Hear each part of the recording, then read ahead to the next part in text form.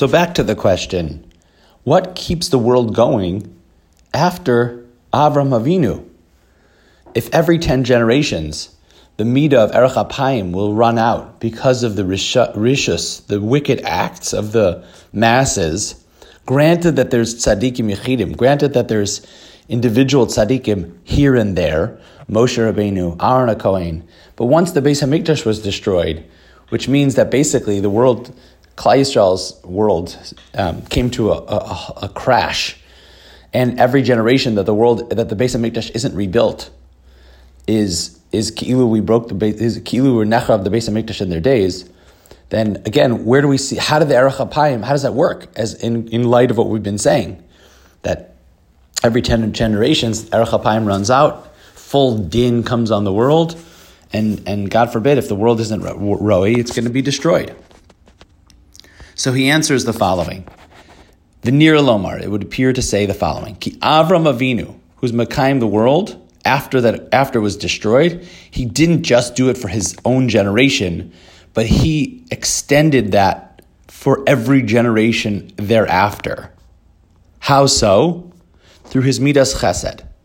The midah of chesed that Avraham Avinu developed within his own heart and mind and attitude and how he lived wasn't just for himself, but this was the spiritual DNA of his offspring are built in this way that they also have this midah of chesed inside of them. As the pasuk says, we'll read Bezras Hashem this Shabbos. Ki yedativ leman asher yitzaves banav es beiso achrav. He's going to teach, command, instruct his children and those who come after him. V'shamru derech Hashem lasos tzedakah mishpat.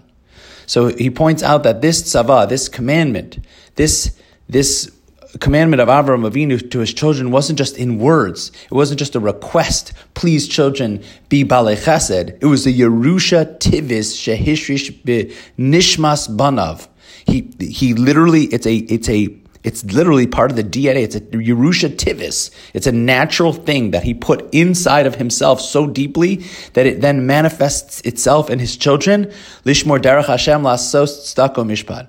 So he points out that this midah of chesed that he gave over to Klal Yisrael, ledorei doros, it's for Avram's children, ledorei doros, forevermore.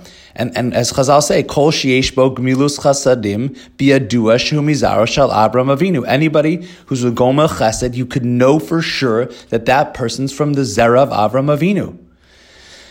And that koach has the ability to keep and sustain generations after generations after generations. And now he points out, because there's two milos, there's two great parts to the midah of chesed. Let's continue tomorrow because we'll go into it. I know it's going to get too long. God willing, we'll continue tomorrow.